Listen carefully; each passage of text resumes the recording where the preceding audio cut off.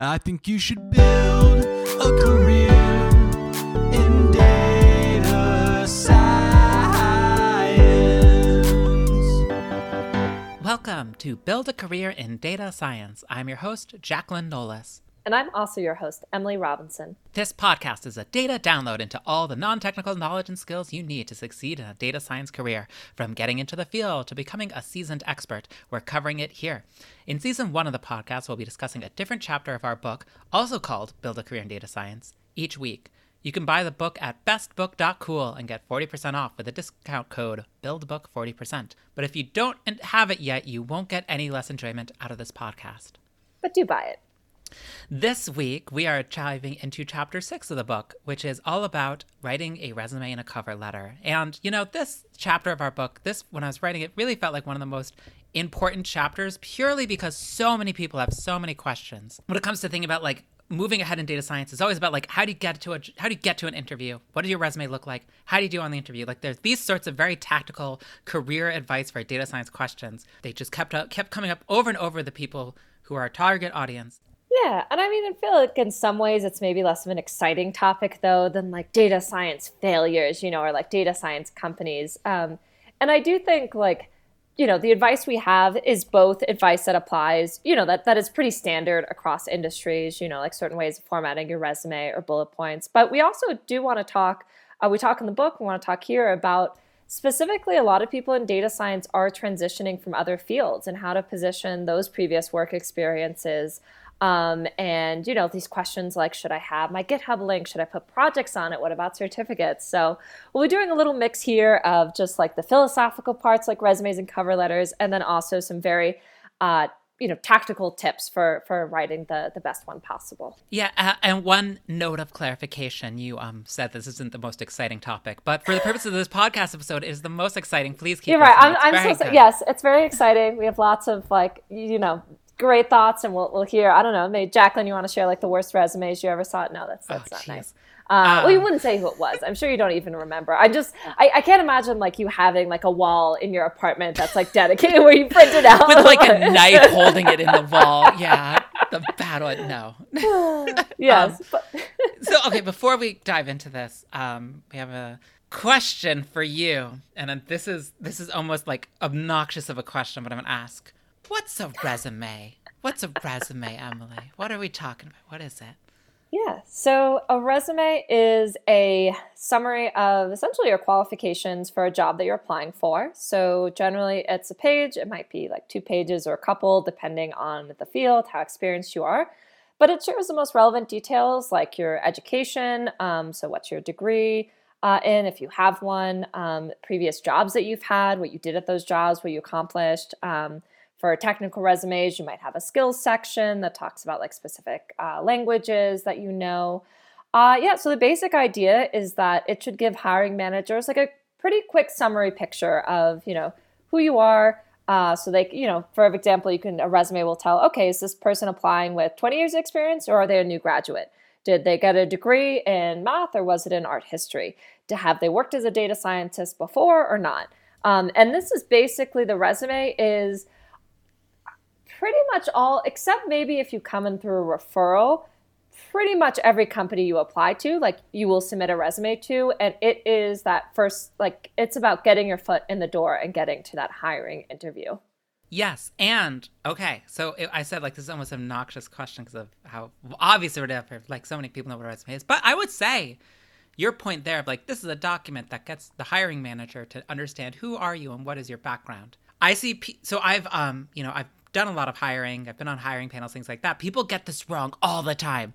All the time. They write resumes where it's not the goal. Well, at least it appears when you're reading it. It's not the goal of like, this is a document that was written. So I, when reading it, will understand what this person's doing as quickly as possible. But instead, it's like, oh, this document's listing like every activity this person's ever done in their lives. And it's like, or like it is the record of which you are judged of like, you need to like, I'm going to look at every line of your resume, and if the sum of all the points you've earned in each line to sum up to something, you get an interview. And it's not. It's very much okay, who is this person? What's their deal? Well, and most importantly, would they possibly have a chance of doing well at this job? And if so, let's bring them in for an interview. And if not, whoosh, I guess they go with a knife in the wall.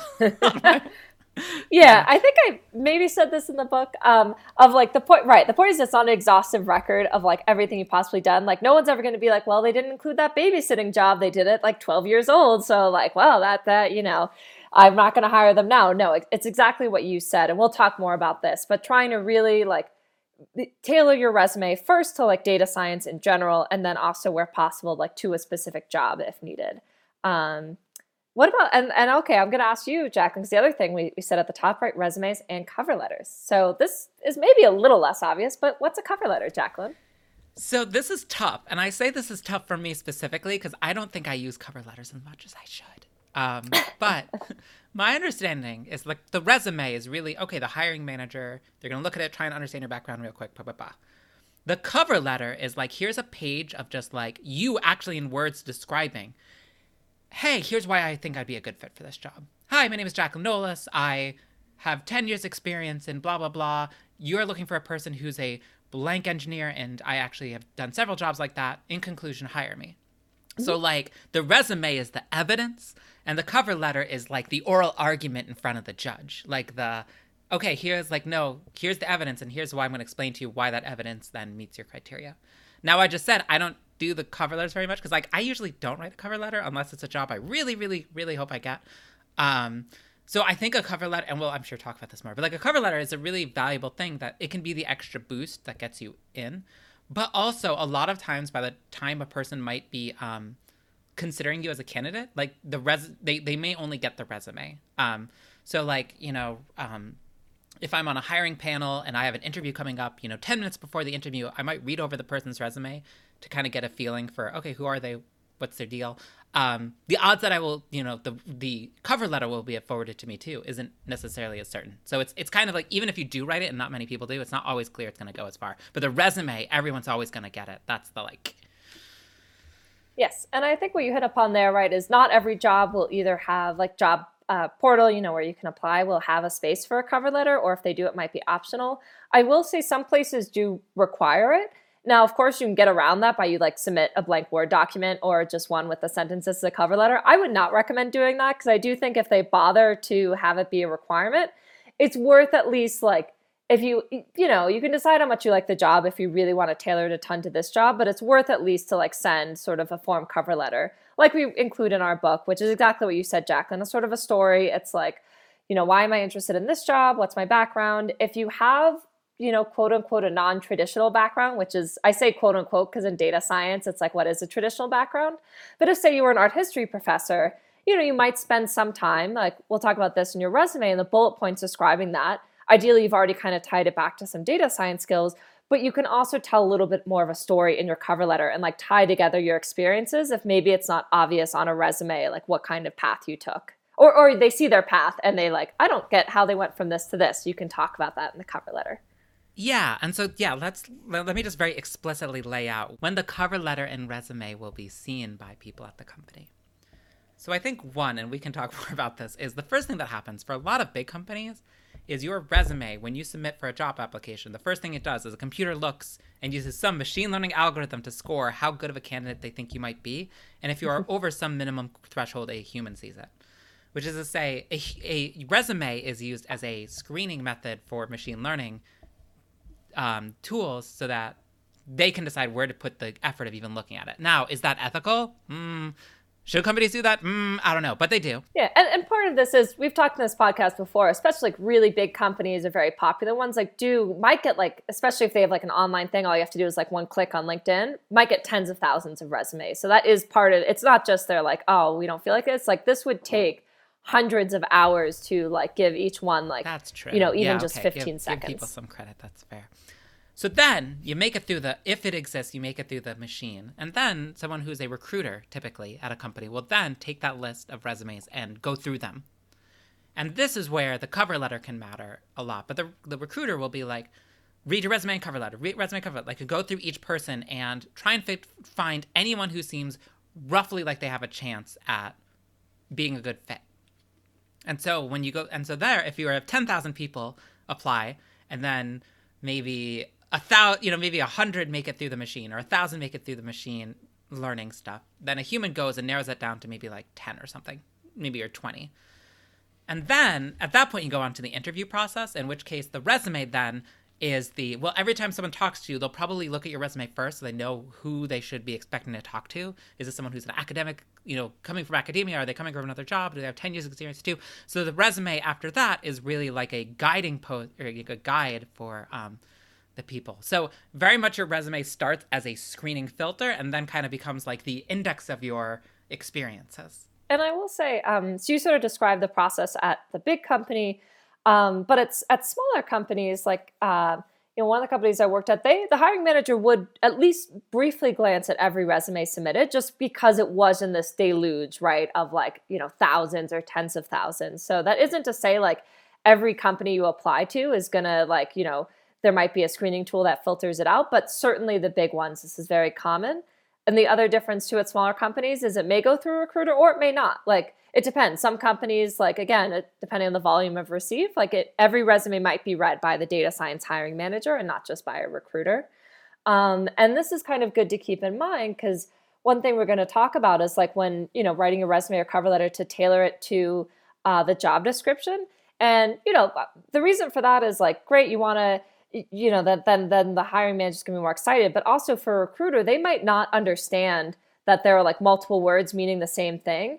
And if the job description says something like we're looking for someone who knows clustering algorithms, and you list on your resume you never say clustering algorithms, you list k-means, the data science hiring manager would know that that's relevant, but the recruiter may have no idea, right? And they'll say, oh, they don't meet this requirement. So that is one of the reasons, especially for jobs you really care about, to spend some time like just making sure your language matches theirs, emphasizing the experiences they're really looking for, because a recruiter may very well be like putting the two things side by side and being like, do they check this requirement? Do they check this one? Do they check this one? Yeah, and I really do think data science is especially a situation where people who don't know the tech of it will absolutely not understand that, hey, k-means, like that is just a real problem for our field, especially given how new it is, how many people are in it, not that many yet. That's why a cover letter can really help of just explain, hey, no, I really do have the experience and things like that. That'll make me a good fit for this job. Yeah, no, I'm with you on that. When you were hiring, Jacqueline, so I feel like there's some of our listeners may have heard the statistics, like people only spend 7 seconds on average looking at the resume, right? And that leads to a lot of tips around it. So when you were hiring, is that true? Did you just very briefly and skim it? And if so, what did you look for in the page or the 2-page resumes, or did you spend longer on each one? So yeah, you'd be lucky to get 7 seconds with me. No, really, when I was a director hiring for a data scientist on my team, the recruiter at my company would maybe send me 4 or 5 resumes every couple of days, and then each one I probably spend 30 seconds to a minute on it tops. Maybe a little less, maybe a little more. Typically what I would do is I'd real quick go through and look, hey, do they have some data science experience in their past? Where are they coming from? How recently have they done data science? Do they seem strong? Do they, just kind of real quick, just get a feel for okay, what's their kind of expertise? So things that would look really good. Hey, they listed data science techniques. Hey, I used a k-means algorithms to blah, blah, blah. I'm okay, you know what a k-means algorithm is. And I can read that, oh, you seem like you use it in a reasonably in a reasonably correct way. Stuff like that. Really just exhibits of them having done programming. Oh, you wrote some R software that did a blah, blah, blah. You use Python to blah, blah, blah. Okay, cool. You kind of got it, right? Just real quick, trying to check off, hey, do they seem like they meet the minimum requirements for worth trying to talk to and see if they could do the job? And if yes, great. Then I bring them in for an interview. And if not, no, then they would not get an interview and they would not hear again. And that is a surprisingly quick task, but this is exactly the kind of thing where it's if you spend a lot of time thinking about how can I make my resume most clear so that quickly people will understand that I have some data science skills, it goes great. And if you're I want my resume to be a long list of every activity I've ever done, starting with that time I babysat and then my time making underwater baskets in the Bahamas or whatever, then it's going to be a lot harder. I have to really struggle to read this and be wait, can I squint and see any data science work on here? Or, hey, there's data science work, but I can't tell if you were the lead data scientist running the team or if you happen to sit next to the data scientist and, bought their shoes from the shoe polisher. I don't know. But the point is that's, yeah, I know your viewers can't tell the face Emily's making at this pained metaphor. But the point is it really should be clear to the person reading the resume very quickly, hey, here's the data science chops you have. And it doesn't have to be a job. It can be a project. It can be a boot camp. It can be whatever. But like that should come across very quickly. And that if you could do that for me in 30 seconds to a minute, then boom, you got the interview. What about for like senior versus junior data scientists though? I mean, I think probably those like broad principles, like I want to see your experience, but a junior person may be saying, well, you said one of the things you look for, have they worked in data science for? They may be like, no, but like I need to like, it's like I need the eternal paradox of needing experience to get experience. So what do you look for juniors then? Right. No, and that was totally fine. Like if you had someone who was like, I did mechanical engineering. I got a degree in mechanical engineering. And then I worked for 2 years at GE as a mechanical engineer. And then I did a data science boot camp. I'd be like, okay, that's great. I can see that you put some work into learning some data science skills, and mechanical engineering still is very mathematical. So like I could see you could potentially be useful. Sure, maybe you come in for a junior. So I actually was very broad, and maybe I'm different from other hiring managers, but I was very broad with what I would consider good enough to get in for a junior level.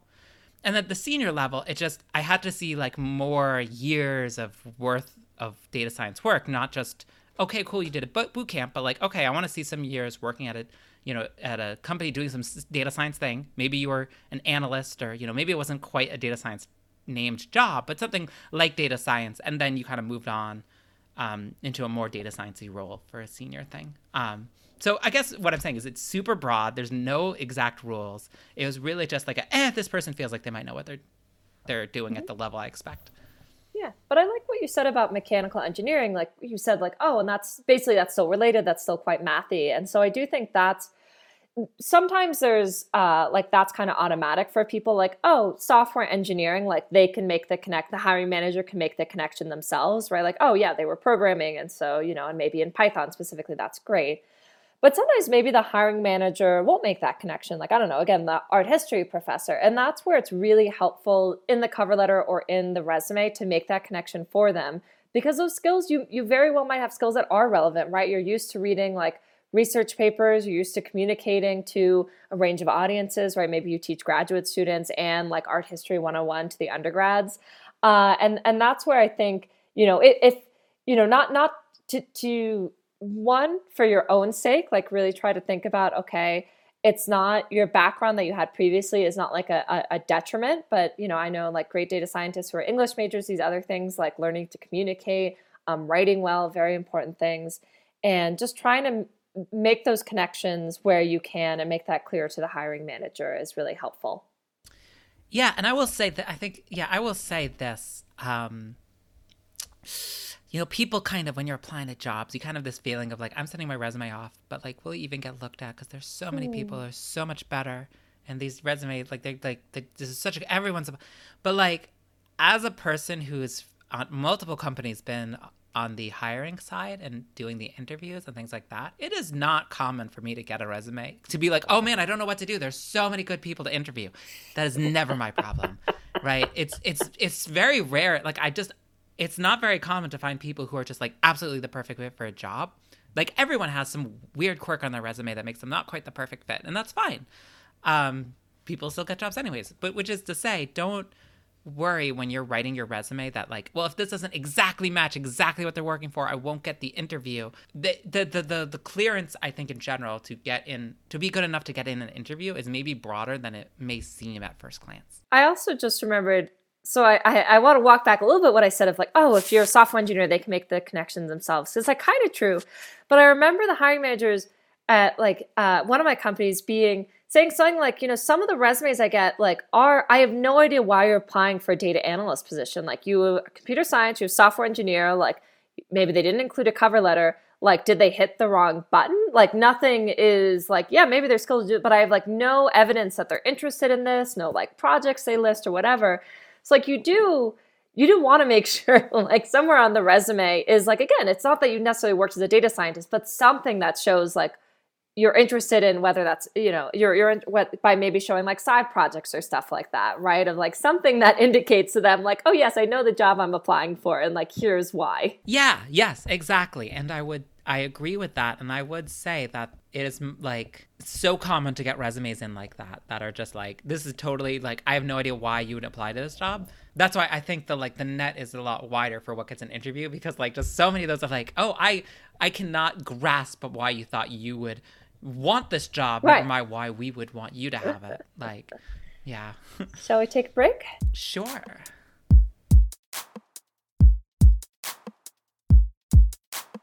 Hungry for some valuable insights? Take a load off with some flavor-blasted A/B testing.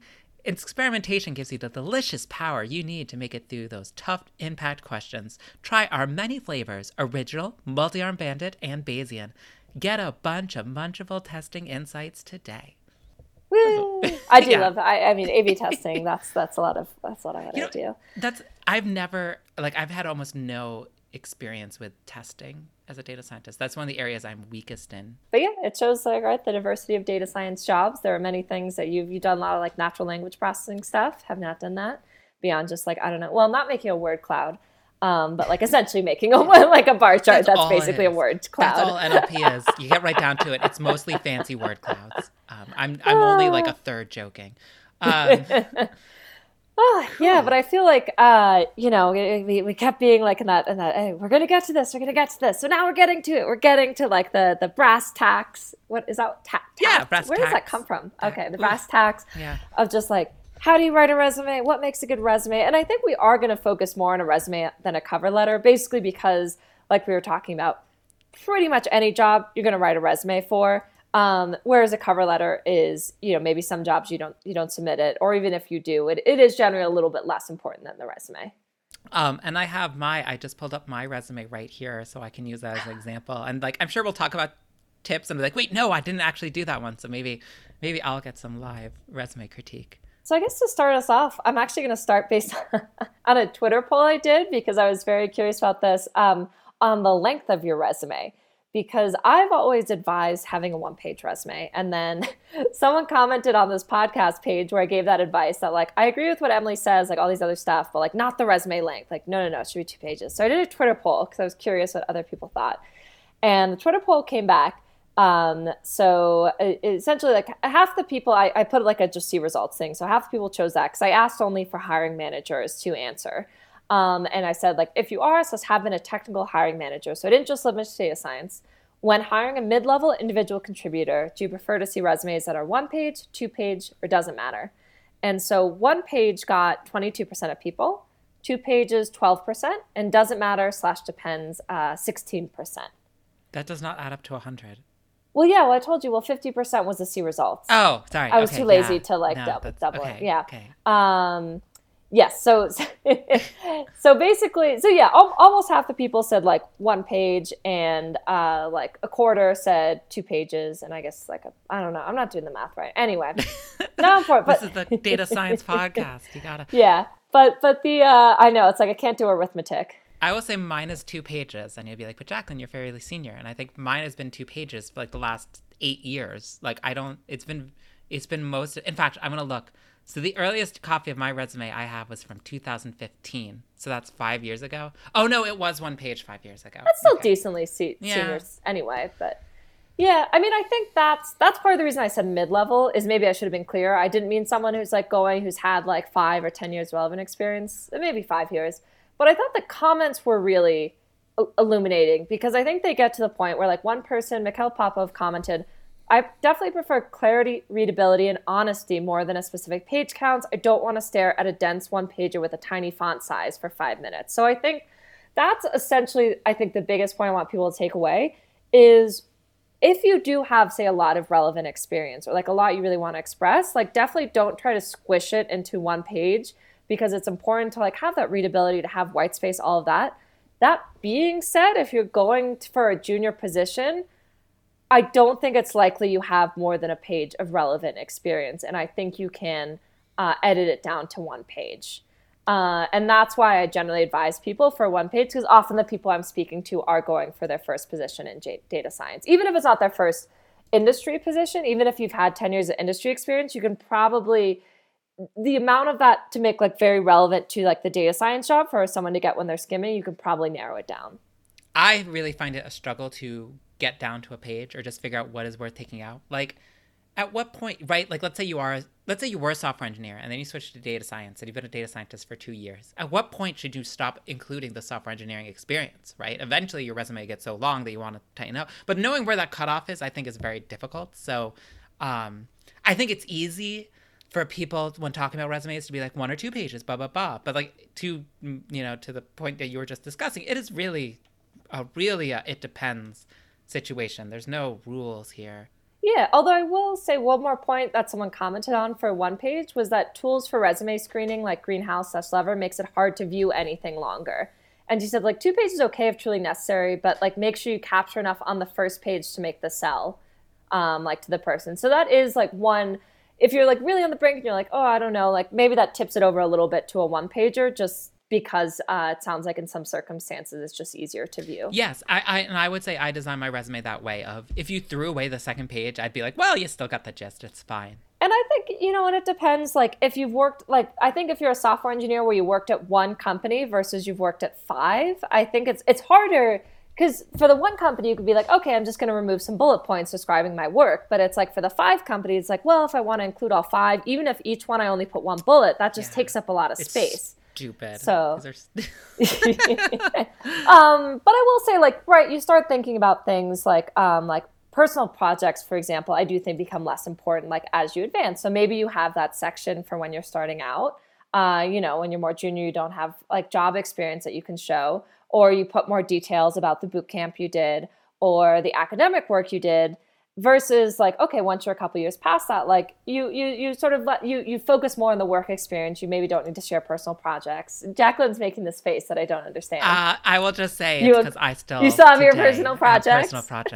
Yeah, because they're fun and they teach you a little bit about me. Like that's true. Oh yeah, so that's one little point is like the hobbies on a resume. Some people did you ever put like a hobbies section? Okay, I did not put a hobbies. I did put for a very long time the fact that in the summer after my freshman year of college, I was a pirate tour guide and I dressed up like a pirate and talked like a pirate. That was very much on my resume when applying to corporate jobs to show that I have personality and it's fun. And also that's great. But that is no longer on there, but honestly should be because that was a really great job. And I think it shows that I'm an interesting, fun person. You want to hire me. But let's actually back up a little bit. You sure you don't want to just keep going on this pirate tour? No. I don't mean about the pirate tour guide, but like the resume length of like backing up of like basic structures of a resume. Right. And I don't want to spend too long on this. Like I said at the start, a lot of people listening probably somewhat familiar with resumes, but like, right. The general structure resume is you have some sort of like header section where you're like your name, make sure you have your name. They should know who you are. Your contact info. So at the very least your email, although also people often put phone numbers and links to like LinkedIn or GitHub. So just sort of like a little bit of just like relevant links, who you are. And then different sections. And so the sections you might have, and we go through all of this in the book, are work experience and education. Those I think are pretty much mandatory. And so, the education can just be like, I got my degree from this university at this time as I graduated. Here's my major. Work experience should have your jobs, when you held them. Again, you don't have to go to your babysitting job or, if you're 5 years out of college, you don't need your college, internships. But like your job titles, when you held them. And then I think like really some of the meat and like the first couple parts, right? Those are all pretty easy. Like I know when I worked, I know what degree I got.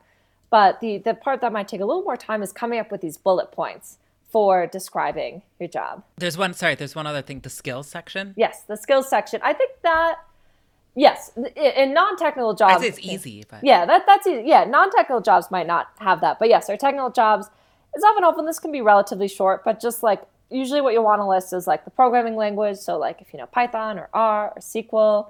I wouldn't do Excel because I don't know, kind of everyone. It's just like that's also on my resume. Jacqueline, yeah, here's I'm just tearing through it. Yeah, jeez. I wouldn't list like 40 things. Like I have to list every machine learning algorithm I've ever used, because that can just like. I will say this. Yeah.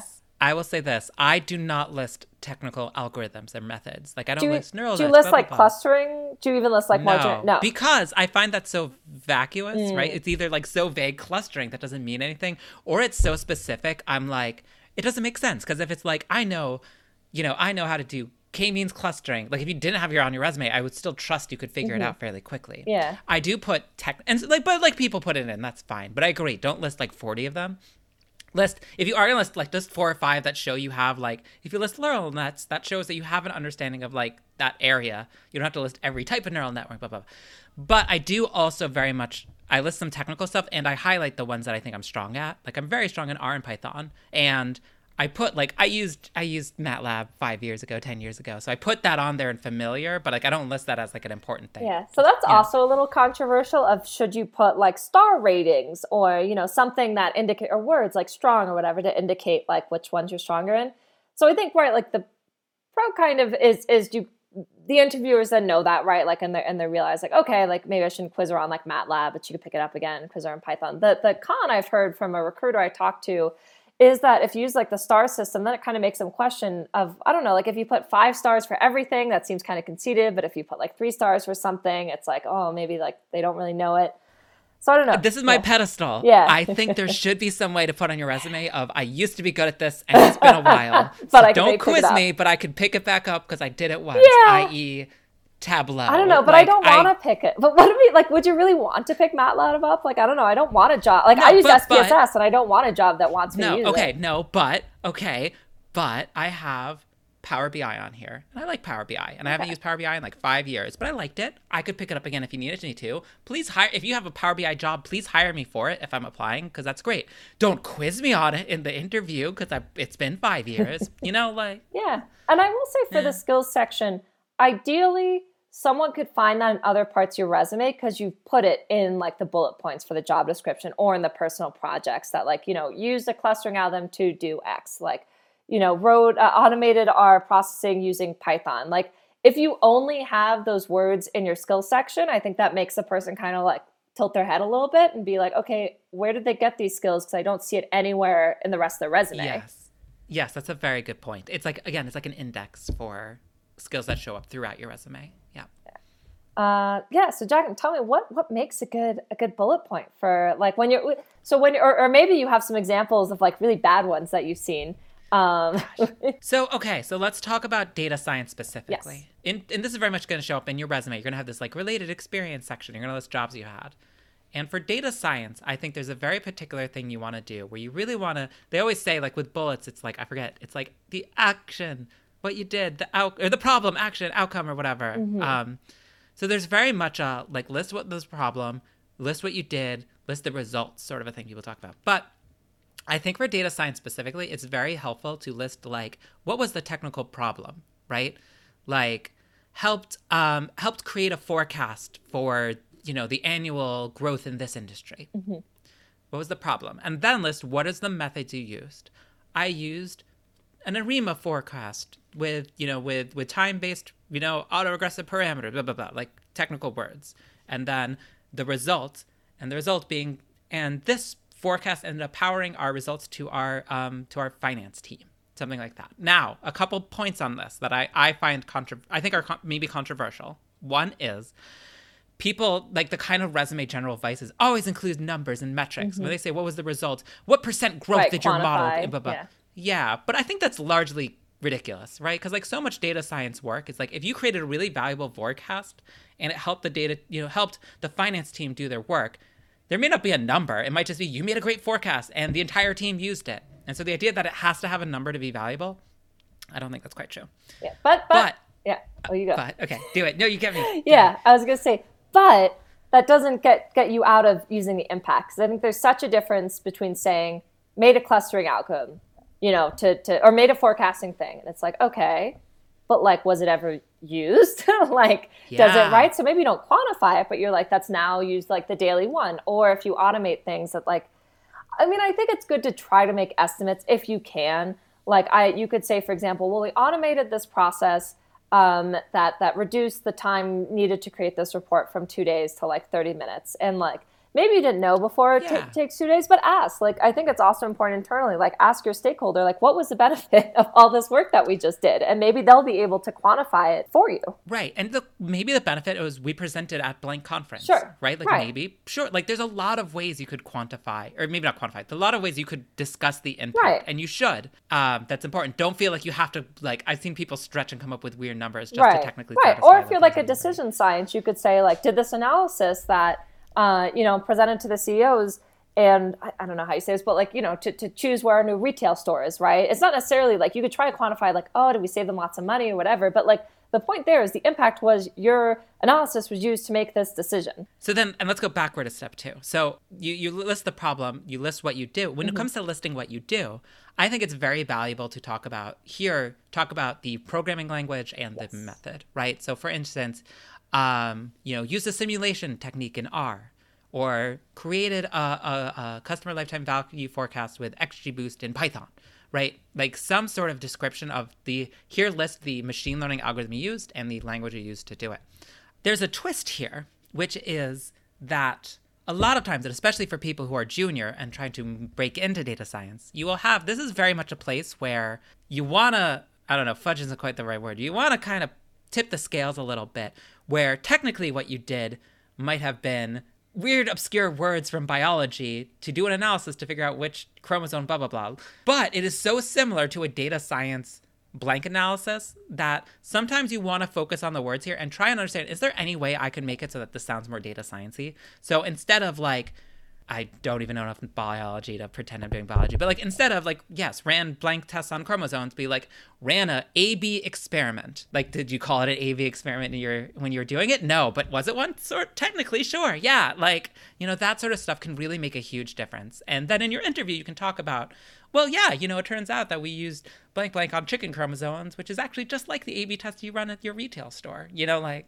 And I do think for, going back a little bit to the quantifying, the other thing you can do is, might not always be your impact, but, let's say you could, you want to show, like, let's say biology, like my brother's background computational biology. I don't know what his resume looked like, but I imagine one of the things he could show is like he worked with really big data. And so his methods had to be efficient. And so he could say like, analyzing millions of RNA sequences and, you could say like reduce algorithm time to analyze these sequences from like 40 minutes to 1 minute or whatever, to analyze millions of RNA sequences, and just trying to get people to understand the scale that you were working on as well. Because the other thing that makes obvious is, he should say he wasn't doing it in Excel, but he wasn't doing it in Excel because Excel can't handle 10 million rows. Yeah, and I do think that's a really valuable point. Really understand the audience, right? If you're applying to jobs because you're interested in working with large data, then make sure these bullets talk about the size of the data, right?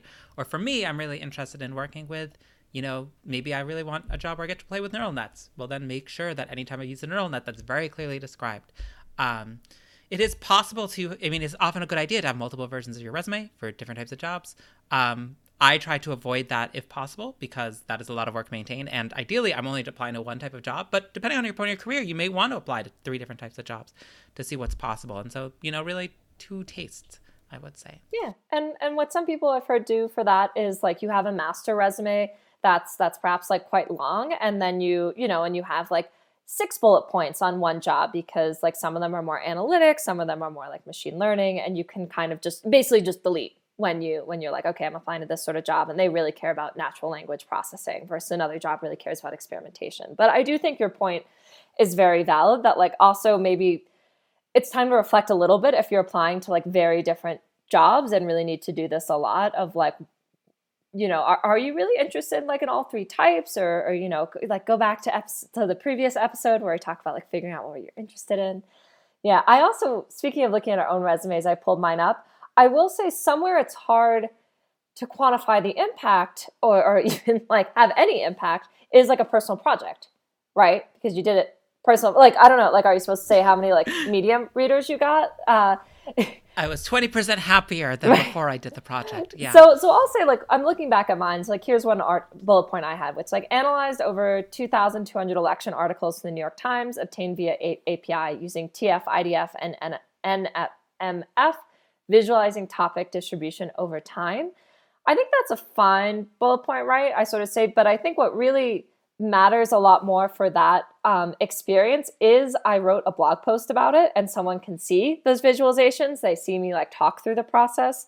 Similarly, I also talk. So the only 2 projects I mentioned is that one and an application I built using Shiny and R for recommending freelancing jobs, which is also available for anyone to look and is linked on the GitHub. So let's talk about this. Should your resume link to GitHub, to your blog post?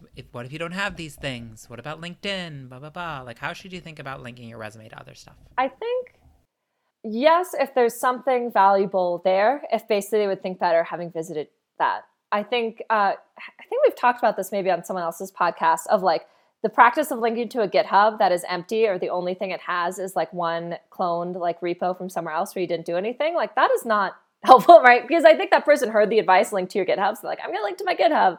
But like, you're not, the person looking at that GitHub hasn't gained any knowledge or like become more impressed with you versus you link to a GitHub that like, oh, has like the open source project, like package that you built, or like that project that you talk about in your resume that you did. And so like they can see that code if they want to see it. But I really do think, and we talk about this a lot in episode 4, but I think yes, if you have something on there, like for example, if you don't maybe link to your cooking blog that you do, unless you like, I don't know, put that in your hobby section and you really want them to know you have a successful cooking blog.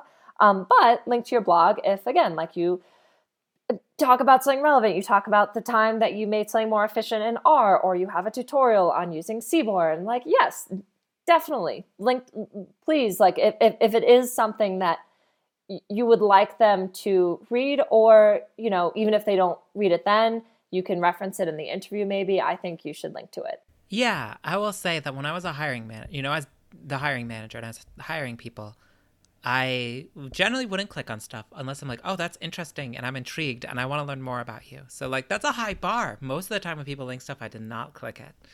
But one of the bars would be, oh, you have a GitHub, I want to see your code. So yes, if I went there and it'd be empty, it'd be a bummer. But if you have like a blog post, if you had a cooking blog, I might click it because I think that's fascinating. But I think that's a good point. Your resume should be interesting enough that it inspires them to look at the GitHub. Like, don't assume like they look at your resume and they're like, that doesn't fit at all, and then they'll click your GitHub and be like enlightened. Like they're probably not going to click your GitHub if they're not interested by your resume. Yes, exactly. It's like another way you can reel them in. Mm-hmm. And so yeah, I think if you can link, like if you as part of your job, you made a report that like got published publicly as part of your company, like link to that because like people might be interested. Like, but also the thing is you are it's like a promise, right? If there's a link, like you're promising me when I'm clicking on something, I will find something interesting and more. And so it breaks my heart if I click on it and like it's an empty GitHub or it's a dead link. Or even like, I get why people put their LinkedIn on resumes. Like I get it, but also usually your LinkedIn just has the exact copy of your resume. So I don't necessarily know it's a huge benefit. I mean, it's kind of nice because on LinkedIn, when someone clicks on your profile, you get a little notification. So sometimes like that'll give you like a little catch because like, oh, someone from that company is looking at my resume. But like largely, yeah, I mean, thinking of those as like, hey, you thought the resume was good. Wait till you click this blog post about R or cooking, whatever. Like that, I think can really be valuable. Here's another thing that people talk about with resumes and it kills me inside. And this is not data science specific, but there's so much about like, what about the font's resume? What about italics? Should you have an objective statement? Blah, blah, blah. I guess I'm kind of using this facetious tone because my general feeling is that, oh no, in fact, I should have said this for the interview episode, but I'm so excited about it. The thing that kills me when people talk about in interviews, when you're interviewing, they're like, they warn you when you're like prepping for an interview, like the person's going to walk in, they're going to ask you, do you want a glass of water? And you have to always say yes, because if you says no, wait, really? that shows your weakness. I've This is never the thing heard real that. people say. Or maybe it's the reverse. Maybe you have to say no, because otherwise it shows you're greedy. But it's like, it's way over indexing on something that doesn't matter because it's easy to control that. It's easy to control whether they say yes or no to the water and not the rest of the interview. That is also true on what font do you choose. Do you use serifs or sans serifs, right? What paper do you print the resume out on, right? All these things are things that are controllable. And it's like, oh, wow, I can get the right paper. Maybe this will get me the job. But none of that's going to matter as much as, hey, did you do a side project or not? Hey, does that GitHub have stuff on it? Like, that stuff matters so much more, but it's not a quick, easy fix. So, yeah, go out there, read the blog posts and resume fonts and bullet points and italics and even 1-page or 2-page. But, like, ultimately, all of this is, like, I don't know.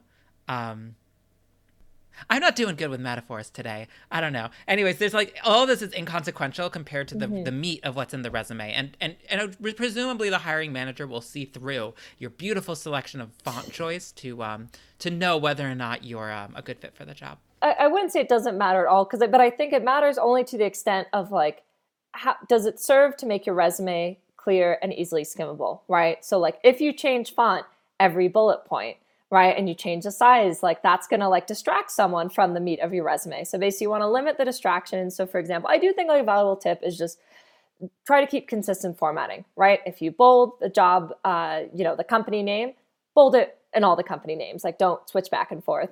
But I don't care. But it doesn't matter whether they're all bolded or they're all not bolded. Just be consistent. It doesn't matter which font size you use, but please don't use, or like between 11 and 14, like font size, it doesn't matter. But like, yeah, if you use size 5 font, that's going to be a problem because it's going to make it really hard to read. Yeah, I've hired people with resumes that were difficult font choices and things like that. And I've also not hired people who've had really terrible, I don't know.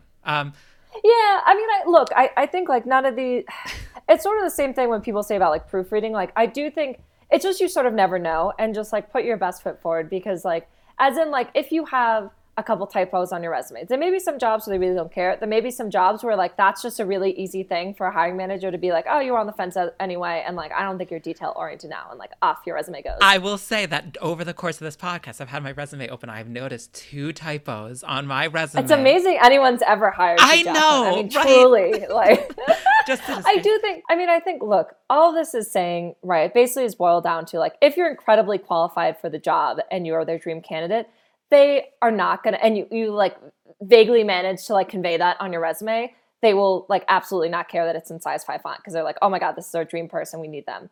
If on the other hand, like you are, trying to break into the field or these other things, like you might like want like little, not necessarily stand out. You don't want to stand out in the wrong way, right? You don't want to give them a reason to be like, I don't know, like they have these typos, they have these things, they have whatever. Like, I think for you, Jacqueline, it doesn't matter. You've a ton of very relevant experience for a lot of companies, but like maybe for like a junior person who's applying to, a big company where they're like just looking for reasons to screen people out.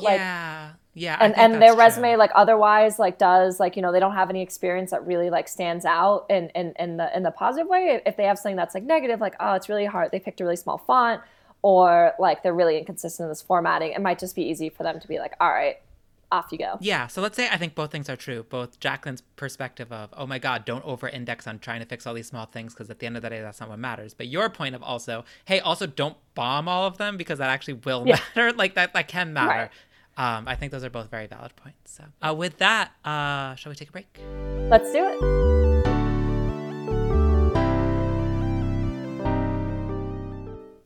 Okay, we're back. And so to end this week, we have a game. So here's the thing. We didn't talk too much about this in the podcast so far, but there's also this like weird resume grammar, right? Where like it's not like, I don't even know what tense it is, but it's like help to devise a blah, blah, blah. It's like, right. You always start with a verb. Right. You never use the I word. And it's weird. And my hunch was we could take a data science resume, in this case, my resume, and we can play Mad Libs with it, in which case Emily's going to make up the words, and it would end up sounding just like a normal data science resume. Okay. A little funny, but it should still sound just like a resume because of this grammar of the resume. So we're going to play Mad Libs. So Emily, I'm going to ask you for some types of words. All for right. people who haven't, listeners who haven't played Mad Libs, it's like you take a Word doc that has a lot of holes in it and you fill it in with words and you get funny results. So we're going to start. Emily, the first thing I need from you is an adjective. Now, should I try to make it relevant to data science, or should I just pick any? I don't think so. I think you should just have fun with it. Fluffy. Okay. Noun. Dog. That's too similar. Okay, that's too similar. No, that's too similar. Yeah. Experiment. Experiment. I like it. A type of person. Like what? Like artist? Like that type of thing? Yeah, that's perfect. Noun. Glasses. Okay. A name of a company. Amazon. A task you might do. Analyzed. A noun. Textbook. Are you just reading the things next to you? I am looking around next to me and like trying to... I don't actually have a dog next to me, but otherwise, yes. Okay. Another name of a company. Code Academy. A name of a product. Like iPhone? Sure. An event. An event. Christmas. Okay, I'm going to read what we have so Okay. far, and then we'll keep going. So here's my resume. As a principal data scientist, I co-founded a fluffy company that helps clients solve complex experiments and AI problems. I was the founding artist on the glasses team at Amazon. I created a deep learning analysis model with TensorFlow and R into production textbook, serving millions of customers a day. Code was open source and adopted by the public. I helped Code Academy with the beta of the iPhone. I presented the work at Christmas. That's what I got so far. What do you think? Are you actually reading? Do you have in your resume all these I's, or you're just adding the I's to the bullet points? Because you were reading. Oh, I did. You're right. I did add the I's. You added the because I's. It seems so foreign. Yeah, you're right. Interesting. Because I was going to ask, was that first part an objective statement that you have, or what does it actually read? That's okay. This is interesting. So now we're out of the game. We're in learning. Yeah. So my top thing, I'd said principal data scientist, Knowles LLC. And so under that, I had a very high level summary of that, like a one sentence. I co-founded the blah, blah, blah, blah. And then I had 3 bullets. And I do that for all of my jobs where I'm like, here's a very high level summary. Yes. Here are the accomplishments, which, I think is a strategy. You don't have to do I think that's good, actually. I did that too for my, I think especially if you're at a company that's not, if your previous job was like a company they may not know, it's kind of helpful to give a little context of like, what is this company? So, you can say, like, I didn't do it for Etsy, but I did it for DataCamp because like many people may not know what that is. And just to give the context, like there's this many learners, it's this online learning platform. So it's a preference. I kind of like, but I wouldn't necessarily, like, I wouldn't do like, for Google being like, Google is a company, that is a whatever of alpha. Like you can assume they probably know what Google does, but no, but you like, even if you're a user experience researcher at Google, what does a user experience researcher do? Like, but I think that can be conveyed in your bullet points though. I don't know. That's true. Yeah. I think it's to taste like many resume things. Okay. I got a couple more for you. I need a verb that ends in ing. I forget what those are. Creating. Creating. No, that's too. Make it a little more weird. No, running is not reading. I don't know. Sure. Well, sure. A noun. I'm just like looking around my room, being like, what are the nouns? Plant. So go to the beach. What do you see? Okay. I know. Think of a place, and then umbrella. Do that same thing in the umbrella. Okay. Perfect. A data science method. Boosted trees. A noun. Swimsuit. And one more noun. Park. Okay. So you're right. Yeah, See, I did it again. It's it's so weird. Okay. So here's just the bullet. Invented a new method for reading the umbrella by using boosted trees on millions of customers under different swimsuit scenarios. Used parks and was hosted on Azure. Yeah, these sound surprisingly normal. I'm almost like disappointed in how uninteresting this game is. Not that it's boring, but I'm like, I was expecting these to be weird, and these just sound like resumes that maybe were fed into like a GPT-3 algorithm. Yeah, but I do think it is helpful, like on the like pulling off the game hat and on the learning hat of like hearing a little bit, because even from that I'm able to glean. Like one of the things Jacqueline did was like show it was hosted in the cloud. And gave the number of records and that you like invented something. Go you. Yeah, and so actually I think I really very strongly don't do the quantify my results when I talk about my impact on my bullets. I'm always like, I created it, I helped to lead the team that did blah, blah, blah, or like, but I don't be like, and then 20% more sales. Because like, I just don't think. Do you quantify the process? So like led a team of 5 people. Like even there you had, something said like millions of, right? You do like have some numbers. No.